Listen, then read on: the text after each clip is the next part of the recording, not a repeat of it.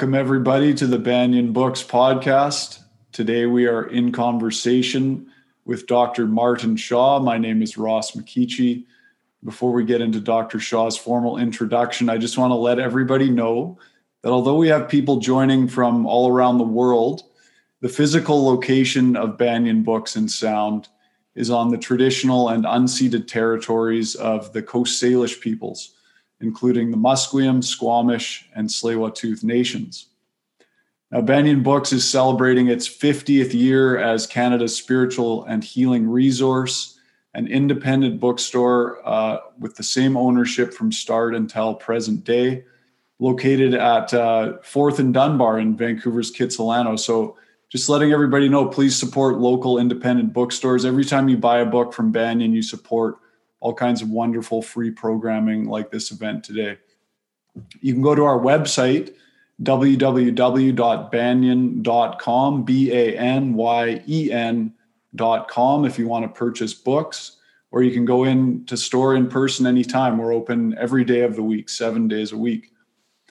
Now, our guest today, Dr. Martin Shaw. He's widely regarded as one of the most exciting teachers of the mythic imagination.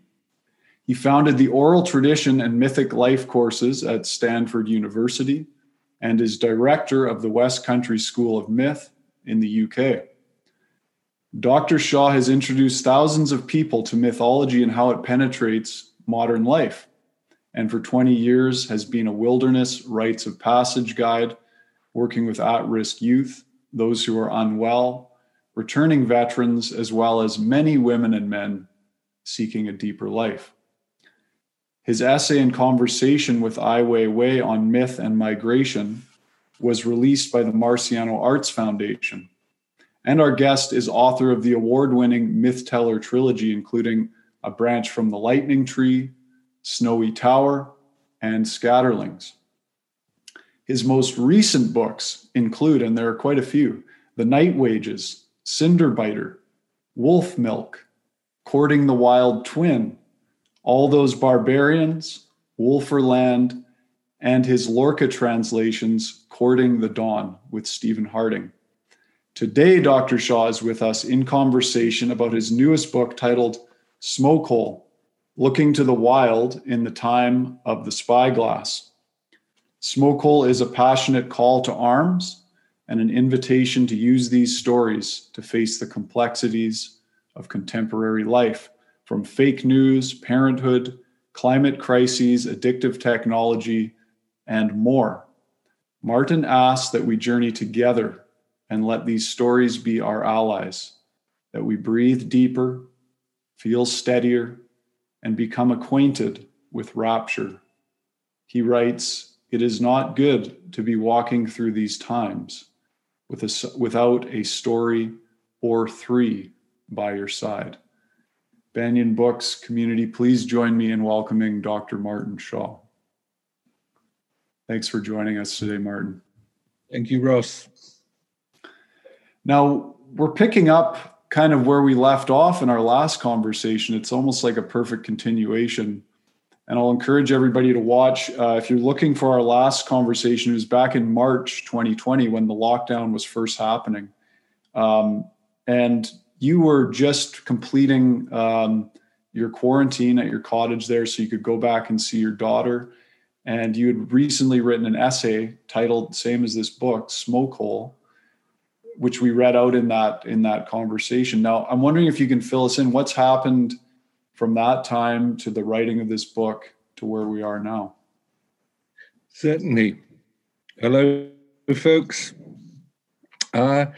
So yeah, I think, Ross, that actually the last time we spoke was probably the first time I'd ever had a Zoom experience. Like everyone else, I've now had about 10,000 of them, so I'm a little bit more savvy. But yes, I was alone in the cottage, as I have been for an enormous amount of the last year, waiting till I could see my daughter again. I'm pleased to say that we were reunited and all is well. And in England, for sure, there were periods where we were able to get out and about a little bit, but an enormous amount of the last year has been under one form of lockdown or another.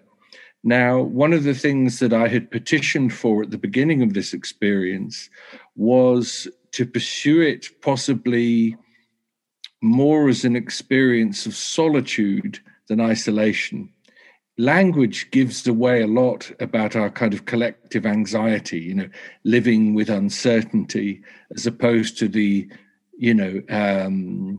what would I think of it as? What would I think of living with uncertainty? I'd call it negotiating the mysteries. Very different, very different. So I was determined not to slip into my form of bad language as I went into this journey into the deep interior. Now, I have to be honest, I think at the end of last Christmas, as we went into the new year, I really started to grind my teeth a little, and I was finding it difficult for all the reasons that we all do. And I realized at that point, I probably had ruminated on enough to have something to write or communicate about this experience we're all in. I didn't want to hurry it. I didn't want to speak prematurely. I didn't want to create a mission statement or a pamphlet or be filled with certainty, when actually the reality is none of us knew what was happening at that moment. So I wanted to stay true to the invitation, terrifying though it was. Now, in one of the brief moments where we did get out and about, I led a 4-day and night wilderness vigil in the forest nearby where I live, because of course you can't get better social distancing than that. And it was whilst we were round the fire, and actually as I was watching the smoke curl up from the fire, I began to have a few thoughts about what eventually became the book you've mentioned, Smokehole. And astonishingly, really, in the 4 days and nights they were out, the majority of the book I wrote in and around the fire. I have a little journal, I have a pen, I write in the way that we have for many, many years. And then after a while, I was able to scrabble to something and begin to type it up. And funnily enough, similarly, in tone and delivery and urgency to Courting the Wild Twin, the book almost wrote itself. And the thing that was going on in my head at that time, when I was up there with the Vigilers, we'd been working with a story called The Handless Maiden. Now, this is a young woman who, through a degraded betrayal by her own father, loses her hands and has to go far out into the world through many travails to eventually grow them back. Now, over in England, at least, one of the mandates of lockdown had been don't touch anything. Whatever you do, don't touch anything. And if you do, you better wash your hands quick. So as slowly, incrementally, we began to move through this experience and hopefully into a deeper life, one of my questions has been, how are we as cultures going to grow our own hands back?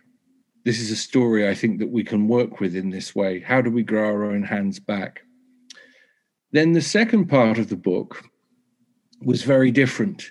It's a section called Breaking Enchantments, because one of the things I realized after 8 or 9 months, primarily on my own in the cottage, was that I was putting myself into mild trance states most of the time, because I wasn't around other people, other conversations to break up the hallucinatory quality of my thoughts at that point. So the second part of the book, we've gone from growing your hands back to breaking enchantments. In other words, how do we learn to trust dialogue with our own soul if it feels that we are so depleted, we're actually getting fake news from our own psyche? What do we do with that? And I then found another story that I told for years on and off called The Bewitched Princess, not a story many people know.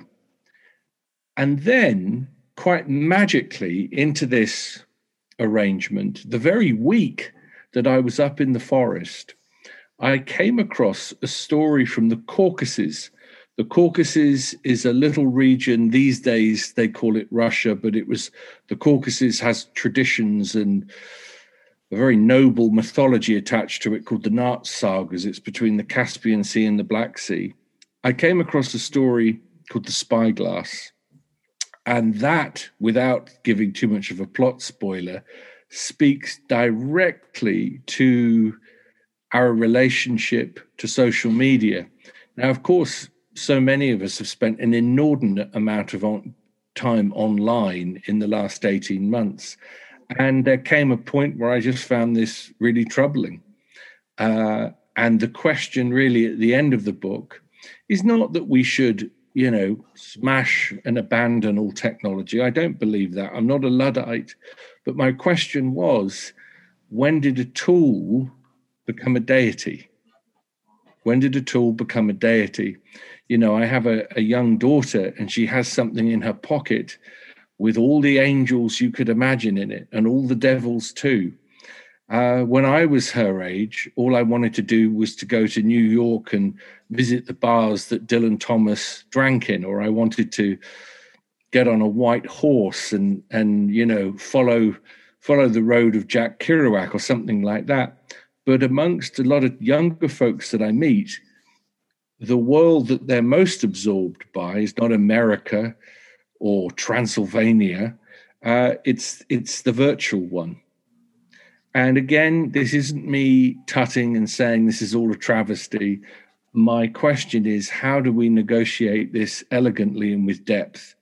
So in other words, Smokehole, in a long answer, wrote itself through those kinds of questions. Thank you. Now, one of the things, and I remember this, the first time you and I met, I don't know if you recall, was when I was still working in the shop at Banyan, and you were one of the first guests I hosted in store, and you came and you told us a story, and you told us how to listen to the story and how to apply the right questions and thinking to that story. I'm wondering if you can share with our live audience here today, our listeners, how do we approach these stories? What's the right way to approach these old stories? Great question. I think the first thing we could do is not tell the story what it is. Not tell the story what it is. Stories worth their salt, the ones that we come back to over and over again, are more than just an ornamental allegory. They're more than just a political point. They are alive in the way that they are. We're very interested, many people, in an animistic universe. Well, stories are as animistic as anything else is. So I think the first thing that we do with a story is to bear witness to it. So when someone tells it to us, there is, in a way, a sense that the story is being told for the first time ever in the shape that it is, providing it's not a recital. If the words are finding themselves in the imagination of the teller at that moment, something extraordinary is happening. And you may recall what I would ask the participants. I'd say, where do you find yourself in the story? That is not the same as saying, what the story means is this. That is like shooting an eagle out of the sky. It is a neutering, castrating, bullying, foolish and naive thing to do. The story is speaking directly through images to the 30 or 200 or 2,000 people that are there in very unique manner. So for me to say it means this is to flatten out all the different nuances and dialogues that are going on in the participant's heart. So the best description of that for your audience is this. Think of it like acupuncture. And as the story is moving around your body, I'm putting these little needles in. And for someone, all the heat is here in the shoulder. But for someone else, it's all about the kidneys. For someone else, it's all about the liver. And all I do is listen deeply in a diagnostic fashion to where in the room the story is landing. And in an almost divinatory sense, within an hour, by listening to where people locate themselves in this tale, it's almost as if I have a kind of X-ray of the room, of the spiritual conditions of the room. But I do it in I hope, a reflexive and soulful manner, rather than stretching the story out to audition for the polemics of 2021. Thank you. In the book, early on, you talk about the importance of metaphor and image. Yeah. And how it's really very important to our sanity right now. And its presence in folk and fairy tales is very significant. And how can the presence of metaphor in these old tales help us in the modern world? I think life falls apart rather quickly if you have no metaphorical sense of it. Now, I'm going to give a slight caveat when I mention the word metaphor. There's a danger with Western approaches to storytelling that when you say it's all metaphor, in a sense, you reduce the images of their primal impact on you. It can make them seem safer or smaller or easier to corral. That's not what I mean. But it matters to me that when we go through profound experiences of human beings, usually when we're tested, usually experiences of heartbreak or illness or profound uncertainty, there are images. We are tuned in the caribou dust of our bones. We're absolutely tuned to thrive on stories and images, to chew on metaphors, because what they do is give meaning and sustenance to the seemingly arbitrary chaos of our own life. They have a kind of ordering principle to them. They give a little dignity. I remember the first time, I must have been 16 or 17, when I first had my heart broken. And I remember it happened on the phone in a little call box in England.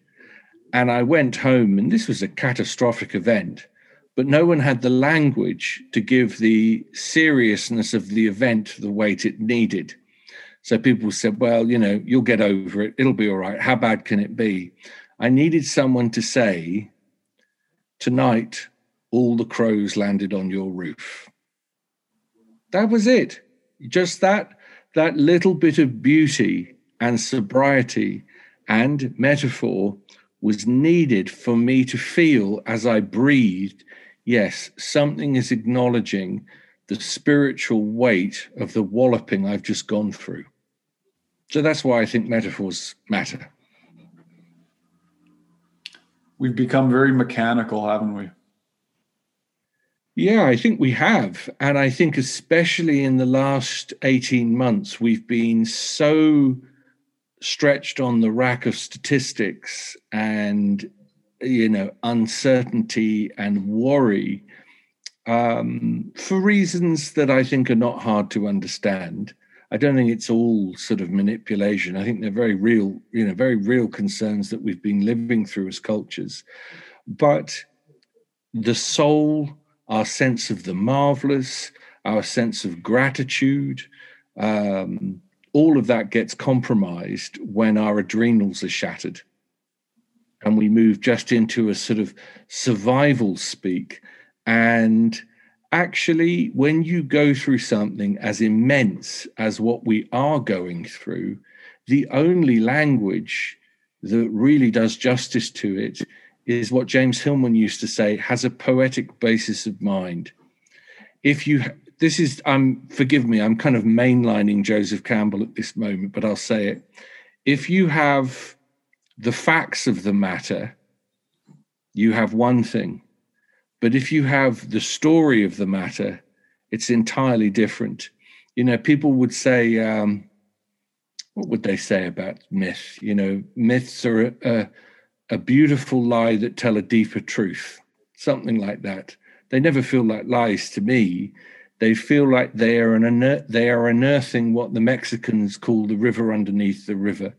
There's something going on in, here's a big word, the chthonic, in the subterranean. And what we need in a moment like this is deep sea divers. We need people that can dive into the condition of our times, come up without getting the bends, and speak beautifully, honestly, and powerfully to others. So we start making myth from it. Last time we spoke, you and I shared a couple of messages afterwards, and you had shared a post saying you thought maybe you'd said a little bit too much for where we were actually at on the cusp of this pandemic.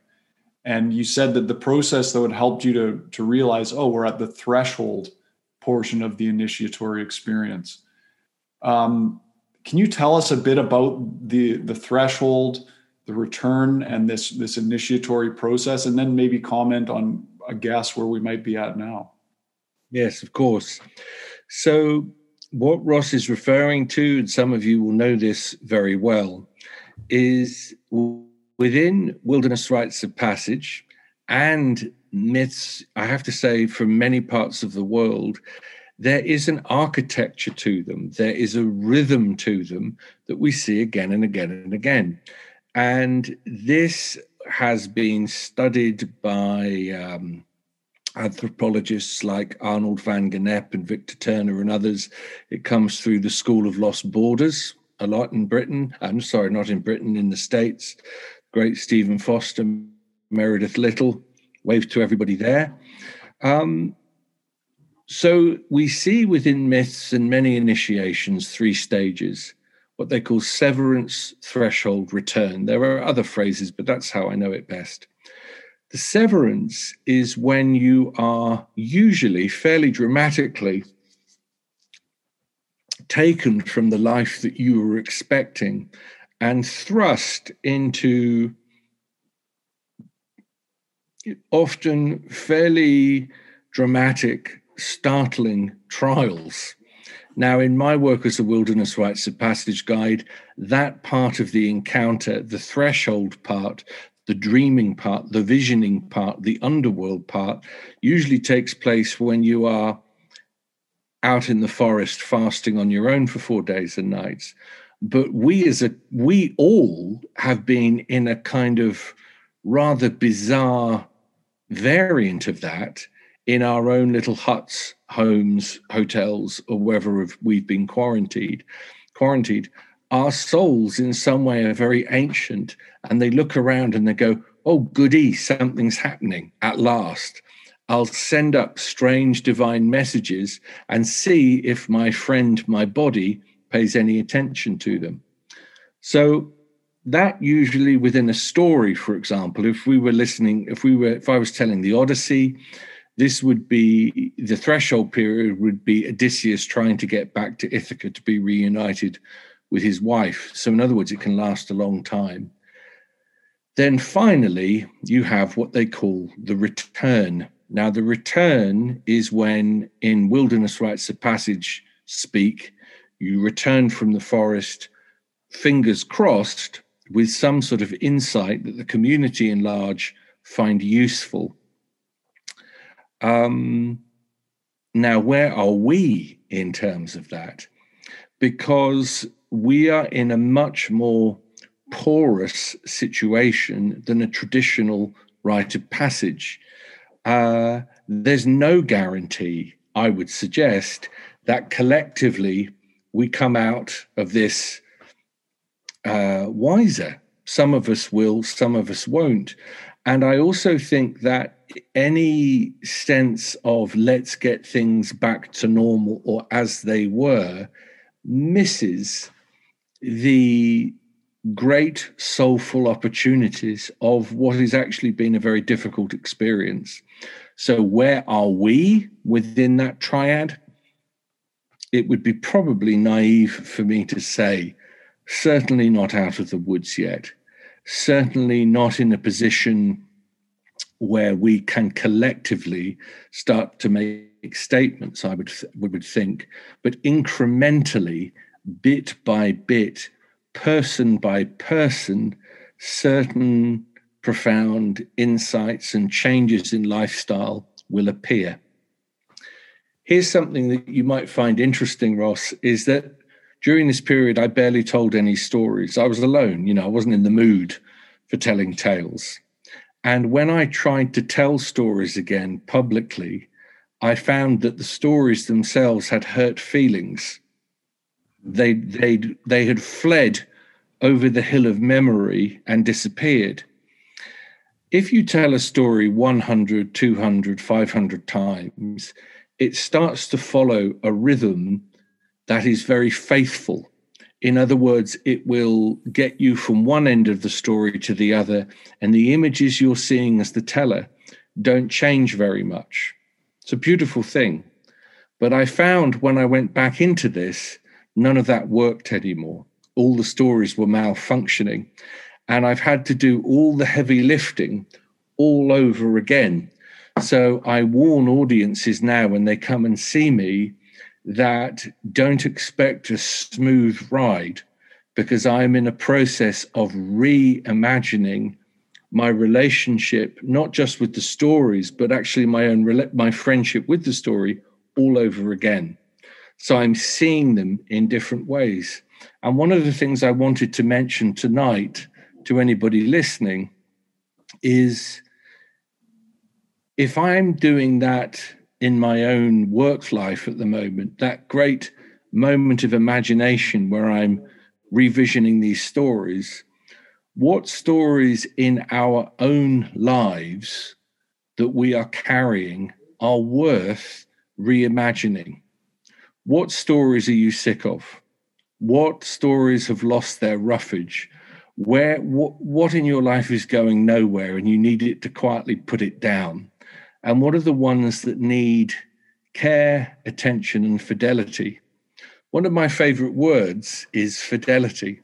The reason I think that stories have been such great companions to me over the years is that I continually show up for them, whether I feel like it or not. The apple I feed the pony of the story is my fidelity. There's a metaphor for you. But when I stopped showing up, they started to doubt me. So I'm in a process of renegotiating that relationship, but I'm also looking at my wider life at the moment, post lockdown, and I'm very open to certain parts of it staying moribund, not coming back. I'm very open to what happens next. You said early in the book, I am a teacher of old stories and a guide into deep places.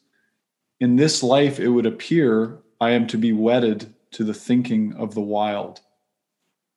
What do you mean by that statement, wedded to the thinking of the wild? Maybe we talked about this last time, I've spent an inordinate amount of time outdoors listening.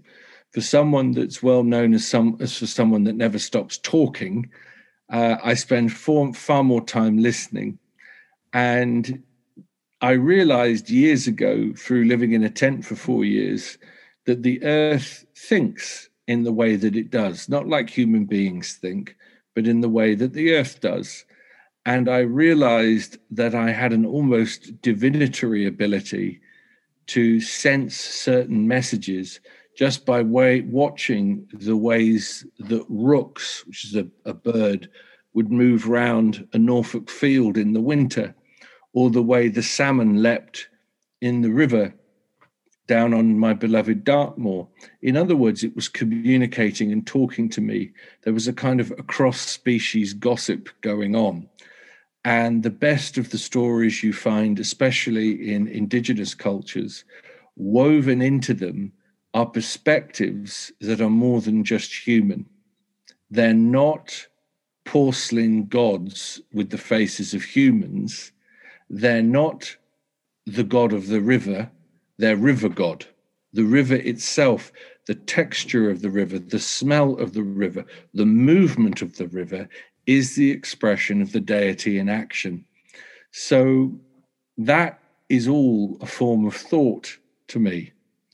And ironically, just before lockdown began, I'd already spent 101 days vigiling in the forest as if I was a glutton for punishment, because I didn't know this was going to happen. So I was already pretty tuned to what I call the thinking of the wild. Yeah. You talk about it in the book where during that 101 ceremony vigil that you completed, you asked the woods this question: how do you want me to love you? Can you speak to the power of this kind of inquiry in any kind of relationship? I can. And if I do that, I also want to mention the man who first named that. He's an extraordinary writer and thinker called John Lee. And John Lee talked about that in terms of human relationships, men and women, whatever relationships you have. The question would be, rather than coming in to a new relationship, to someone you don't know very well, and attempting to love them with all the kind of signals of gusto that you expect, how would it be if you just sat down and had a conversation and said, my first act of love to you is to ask you, how do you want me to love you? How is it? You don't have to agree with everything they say, but you have to be available to listen and digest. So the important thing for me about the vigil in the forest was that I was not in any kind of devouring mode. I wasn't there to become wiser. I wasn't there to use nature as a backdrop while I processed something in my own life. I was there as a messenger of that place if it wanted to use me. And as I circle back to that word I keep using, fidelity, I was going to deliver fidelity to this place because I was going to come not just when I felt like it, not just when I felt enthused or emotional. I was going to turn up whatever the weather and listen and listen and listen and listen. And of course, it led me into the most dramatic of circumstances, but I didn't see that coming at the time. It's changed me. That I'm profoundly changed by that time. I was left with 9 words, Ross. 9 words for 101 days. That's what I was left with. And I'm not going to reveal them here, but it was worth it. It was worth it. That seems probably the appropriate kind of work that we have to do. 101 days for 9 words. Yeah. Mm-hmm. Now, I'm going to ask if you'd like to share an excerpt from the book. Yeah. While you do that, I'll just remind our live audience, Dr. Shaw is going to be taking your questions for the last 15 minutes. So feel free to go into the Q&A tab down at the bottom of your screen and type in any questions that you have for Dr. Martin Shaw, and we'll get to those in not too long. Okay. I'll hand over to you. Thank you. So this is, I'm going to read, I think, the letter that I wrote at the beginning of lockdown that actually it started the process of the book, really. And it suggests that just underneath our knees, we all have a prayer mat. And rather than being filled with visions and envy of longing for other cultures and people, it might be an interesting practice just to pay attention to the ground that's directly underneath us. So I'll read a bit about that. Let's start by kneeling down, because the thing I'd love to talk about is beneath us. It's a prayer mat. We're all praying to something. I know there's a lot to hold our attention right now.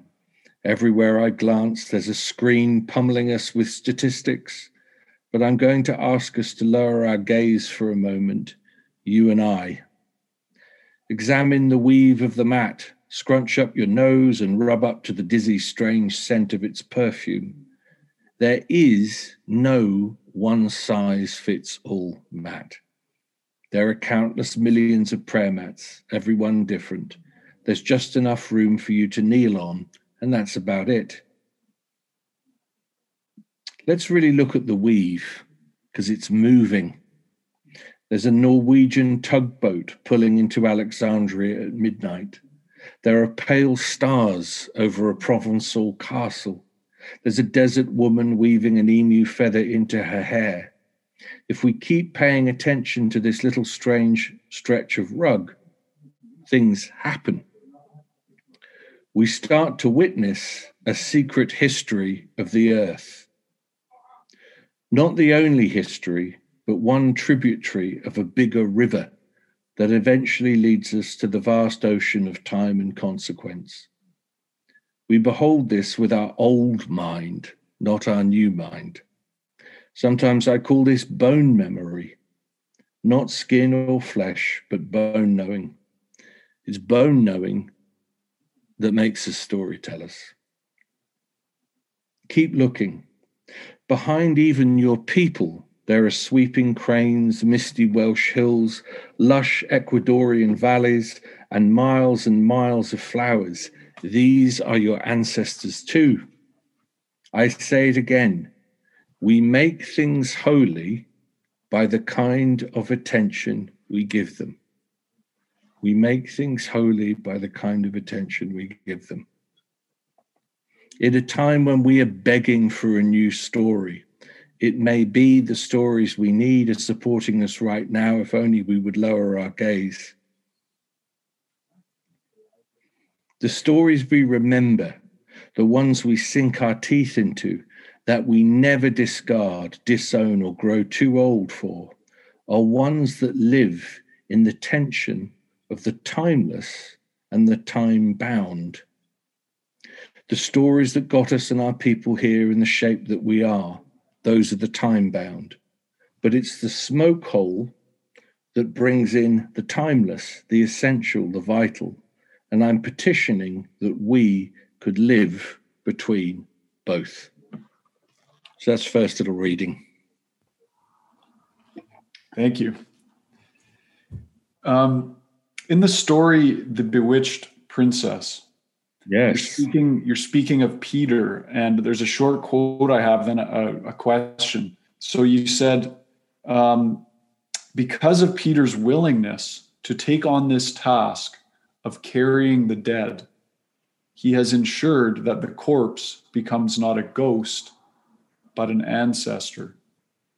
Now, my question around this is the current time we're living in, not many folk have an understanding or awareness around the significance or importance of honoring the dead and acknowledging or giving gratitude to those that came before us. So I'm wondering if you can help us here to feel the significance of that. Yes. I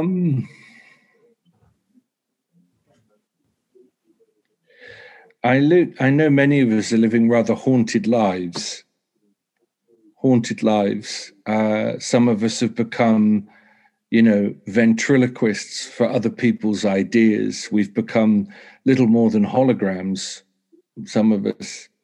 But an ancestral connection is something where you have a root system that you are in touch with. An ancestral connection means that you're not floating slightly off the ground. You mentioned in the introduction an artist who I once wrote a book for, Ai Weiwei, or wrote an essay for. And the first question he asked me when I walked into his studio is, do you have the bones of your dead with you? And he wasn't kidding. Where are the bones of your dead? Where are your people buried? These things mattered to him. And I think that an ancestral connection is something that offers sustenance, as I said, a root system, and means that we live lives of significance rather than just being ghosted from place to place or haunted from place to place. Now, Ross, I'm going to stop for a moment. Next door to me in my cottage, there's lots of men smoking cigars and drinking wine, and they're getting a bit noisy. So I'm just going to knock on the door. While he's doing that, just a reminder, I see some questions are rolling in from everybody that's here live, so please keep them coming. We'll be getting to those in about 5 minutes. Martin, there's the theme around the internet, smartphones, social media, internet porn. You spoke to, your daughter having this phone in her pocket. What are you seeing about these times that we're in that we need to stay really alert to as a culture?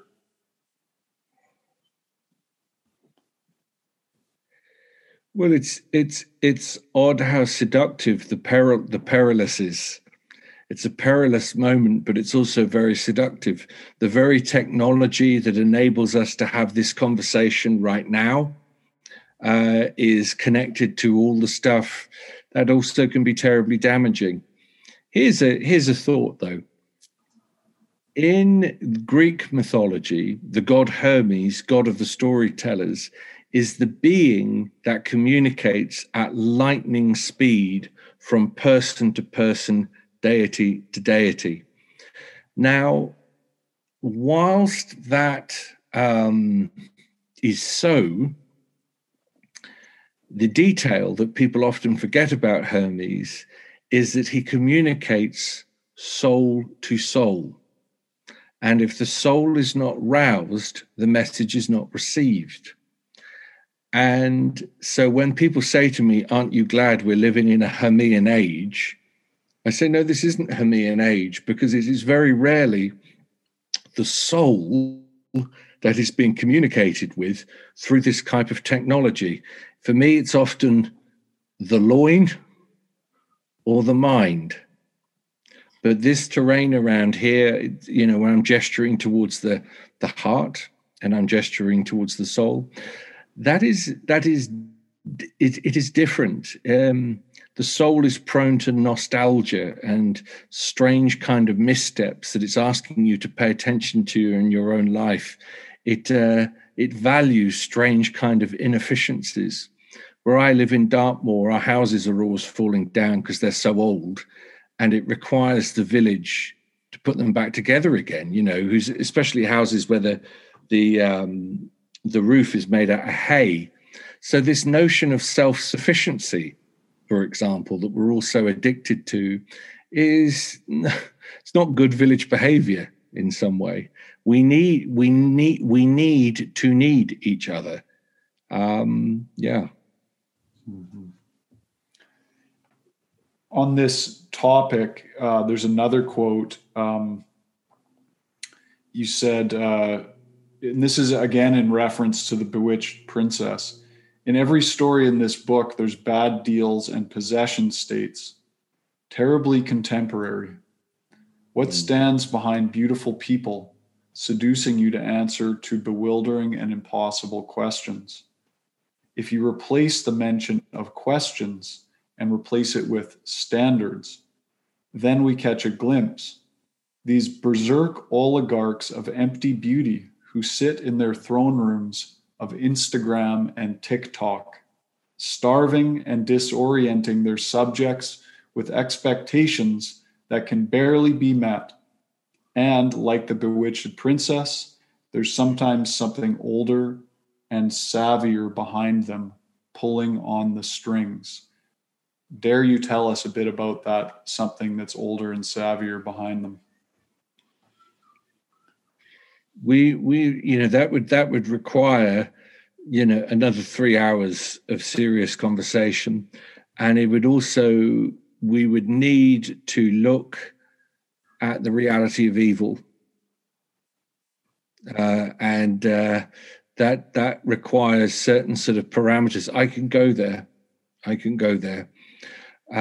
So without being able to do that in the time that we had, yes, in any, I don't want to generalize, but in many cultures worth their salt, there is the notion that there are energies in this world that do not wish us well. We can talk and be advocates, and we should, of the business of love and kindness and decency and grace, and we should attend to those things. And that's what I try and do in my own life. But that doesn't mean there's not wild, difficult, ingenious, darker energies out there too, especially ones that can influence younger people, especially. So what I was beginning to get at was that kind of thing, really. In the story you're describing, there's a beautiful young woman who gives riddles, but what's standing behind her, supplying her with that information, is not the beautiful young woman, but an energy called the hostile mountain spirit. That is not a good thing. And you'd have to read a bit more about the book to get a sense of that. And this isn't a plug really, but you'd have to come to my school and study with me, where I really opened that door. Who wouldn't want to do that? I would love to come and do that someday. Oh, I hope you do. And I'll reiterate, this is a wonderful book, especially for this times. And I know I'm going to open it up regularly and refer to it. Okay, some questions from our live audience. The first one is from Christine, and Christine says, "Thanks so much to all involved. My question is, I'm in a big inner transition, initiation, or death, and I don't even know exactly what it's about, just that it's happening. Can you speak to helpful approaches in a situation like this?" Did you reread it to me and then I'll respond? She says, "I'm in a big inner transition, initiation, death. And I don't even know exactly what it's about, just that it's happening.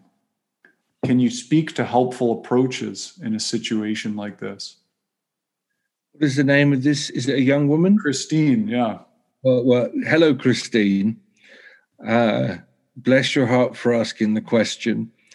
There are a few details about you I don't know, and we won't have time for that at this second, other than initiation an initiatory experience always has an element of death within it, and it has a bit of danger within it.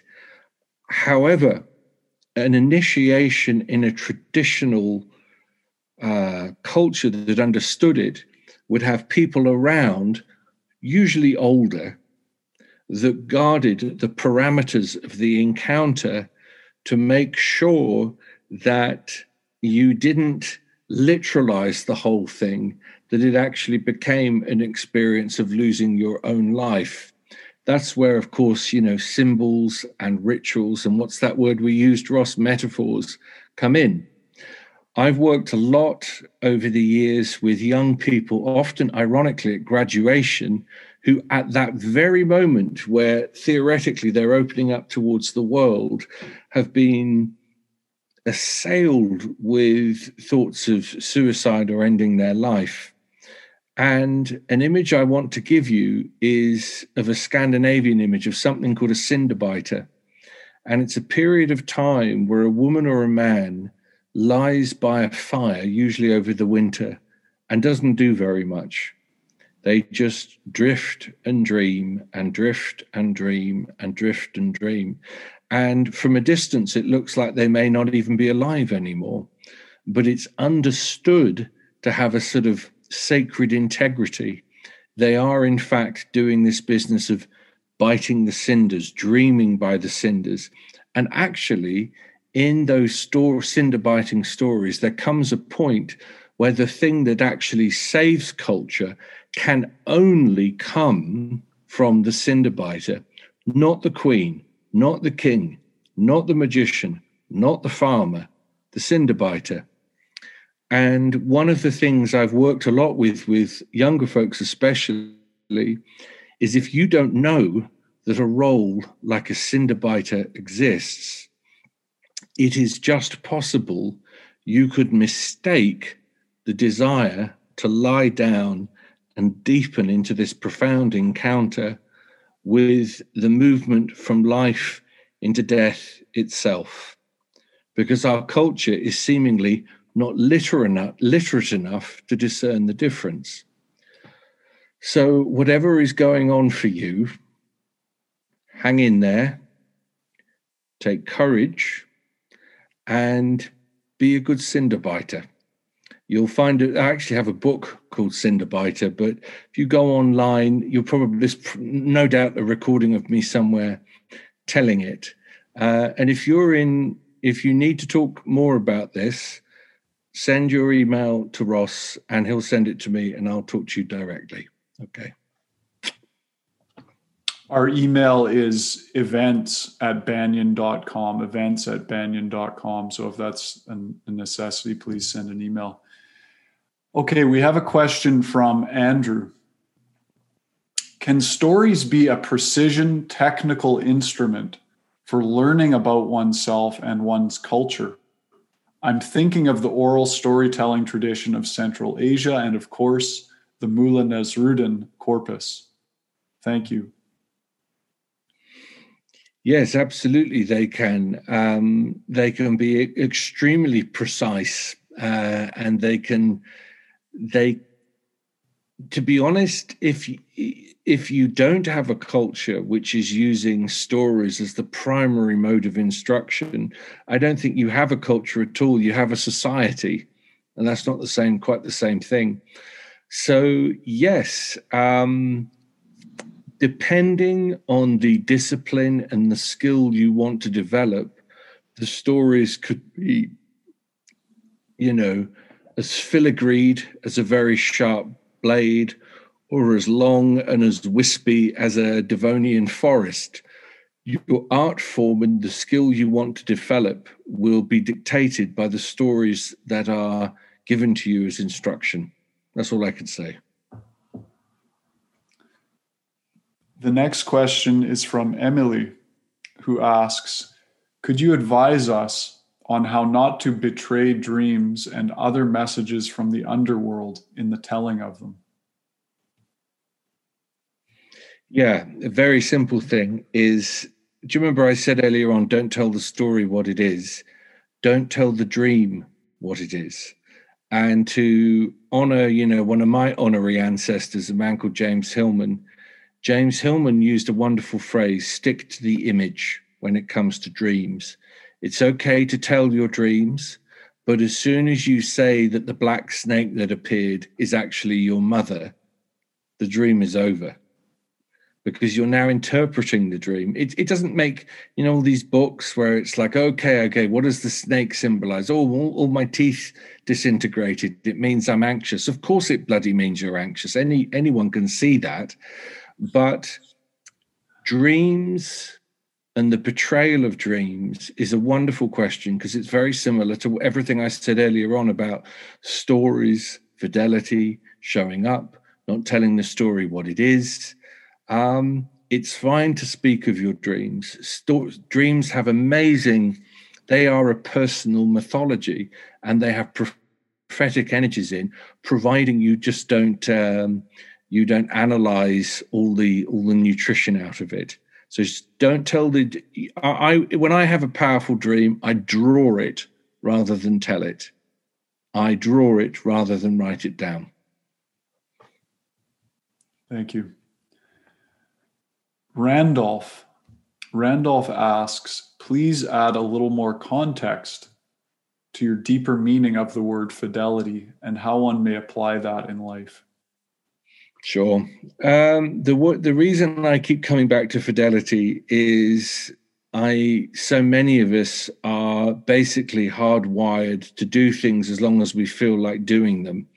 So in other words, if you're in a state of,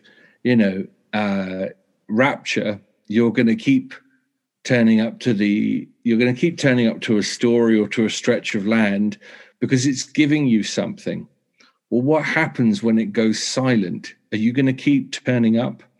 The reason I went to the forest for 101 days was that I knew there'd come a point where I would be desperate for this to finish, and it was going to be a test to see if I had the stomach for it or not.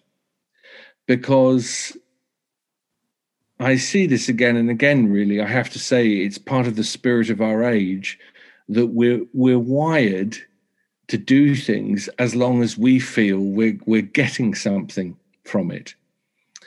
And the reason I think that I have some success in the work that I do is not actually that I have excessive amounts of talent. I just have the stomach for it. I just have the stomach. You just keep turning up. You have to do this in relationships. You have to convince a story that you're serious. And the way you do that is you say, I will be here 3 days a week until you tell me you don't want me to be here anymore. You ask the story again, how do you want me to love you?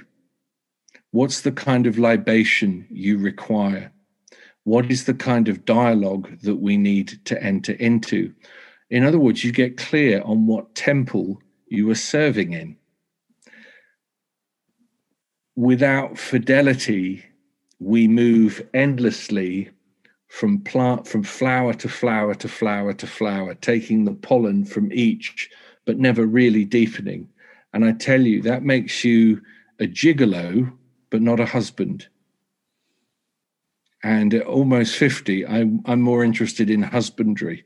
I'm much more interested in a kind of steadfastness. You know, the thing that's most alive for me at the moment is a kind of interior code of gallantry that I want to develop as I get older, about modes of behavior. How do you want to behave? Does such things as good and evil exist? What are you going to stand for? And the really big question for me at this age is how do you earn your name? When I was small, when I was a little boy, I thought about that all the time. How do I earn my name? And what does the name Martin Shaw mean? And at this age, when I say, how do you earn your name? It's nothing to do with worldly success. It's not to do with being famous. It's not to do with having a podcast.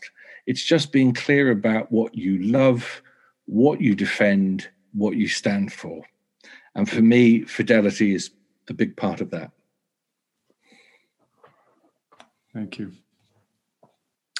I think we have time for one more question. And this is from Remick, who says, an indigenous elder said we are living between mythologies, where the old one is dying and the new one is not written yet.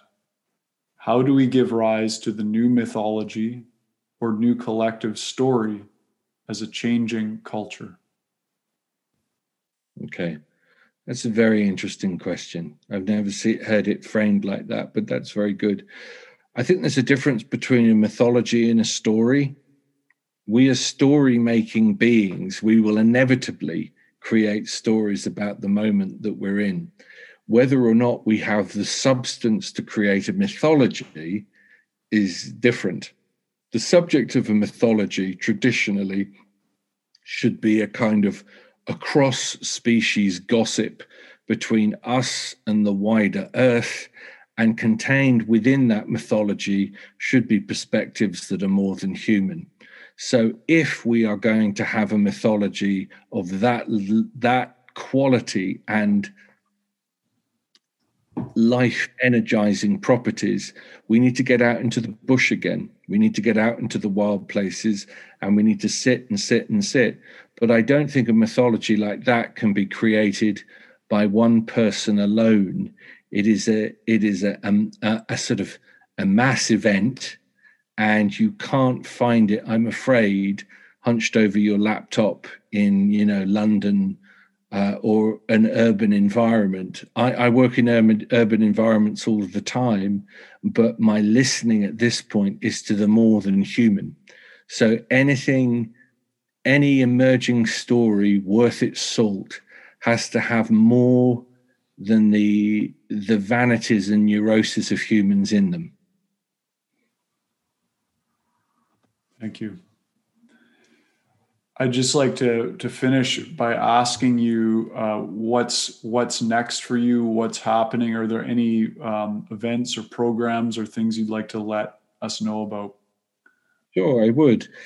I'm excited because next month I have a new program called Stalking the Rebel Soul. Is about to start in Dartmoor in England, where I come from. We've got a few places left. If you go to schoolofmyth.com online, you'll find it immediately. It's a 5-weekend program where we go all the way really from prehistory through to the present day, looking at, I think I read it earlier, a secret history of the Earth. The Earth through the tendrils of myth as we get from one end to the other. I also have a master's program called Poetics of Imagination that runs at Dartington, the Dartington Art School in Devon, where people come and work with me intensely for a year. And that leads to a traditional master's qualification at the end. So you can become, an MA in mythology. What else is going on? Of course, the Wilderness Rites of Passage stuff is still, we've got more folks wanting to do that than almost we know what to do with. In my own life, personally speaking, what's alive for me at the moment actually is not reheating the meal of my previous successes. I feel very open at this moment in my life and I'm 50 in October, so I'm right at the end of my 40s, and I'm looking ahead. And maybe I'll do something entirely different. Maybe I'll just whittle sticks. I don't know. But I have a lot of concerns. When I say concerns, I don't mean I'm concerned. I mean things I'm involved in that are just, very quiet and private, and I just look forward to developing them too. Wonderful to hear. Thank you. And I want to let everybody know, Jacob, our producer, who does such an amazing job organizing all of Banyan's events, all of these podcasts. He's always there on the back end coordinating things. He posted in the chat and the Q&A tab that you can watch our previous conversation with myself and Dr. Martin Shaw on Banyan's YouTube channel. So if you search for Banyan Books and Sound on YouTube, or you can listen to the interview on our audio podcast, which you can find anywhere that podcasts are found. The title of that podcast was Dr. Martin Shaw, Pandemic and Mythic Meanings of This Cultural Moment. So it's a nice connective interview with the one we've just done. And thanks, Jacob, for reminding everybody about that. Thanks to everybody at Banyan Books, and of course, Dr. Martin Shaw. So much gratitude that you took the time to join us today. Thank you, Ross, and hello to everybody out there.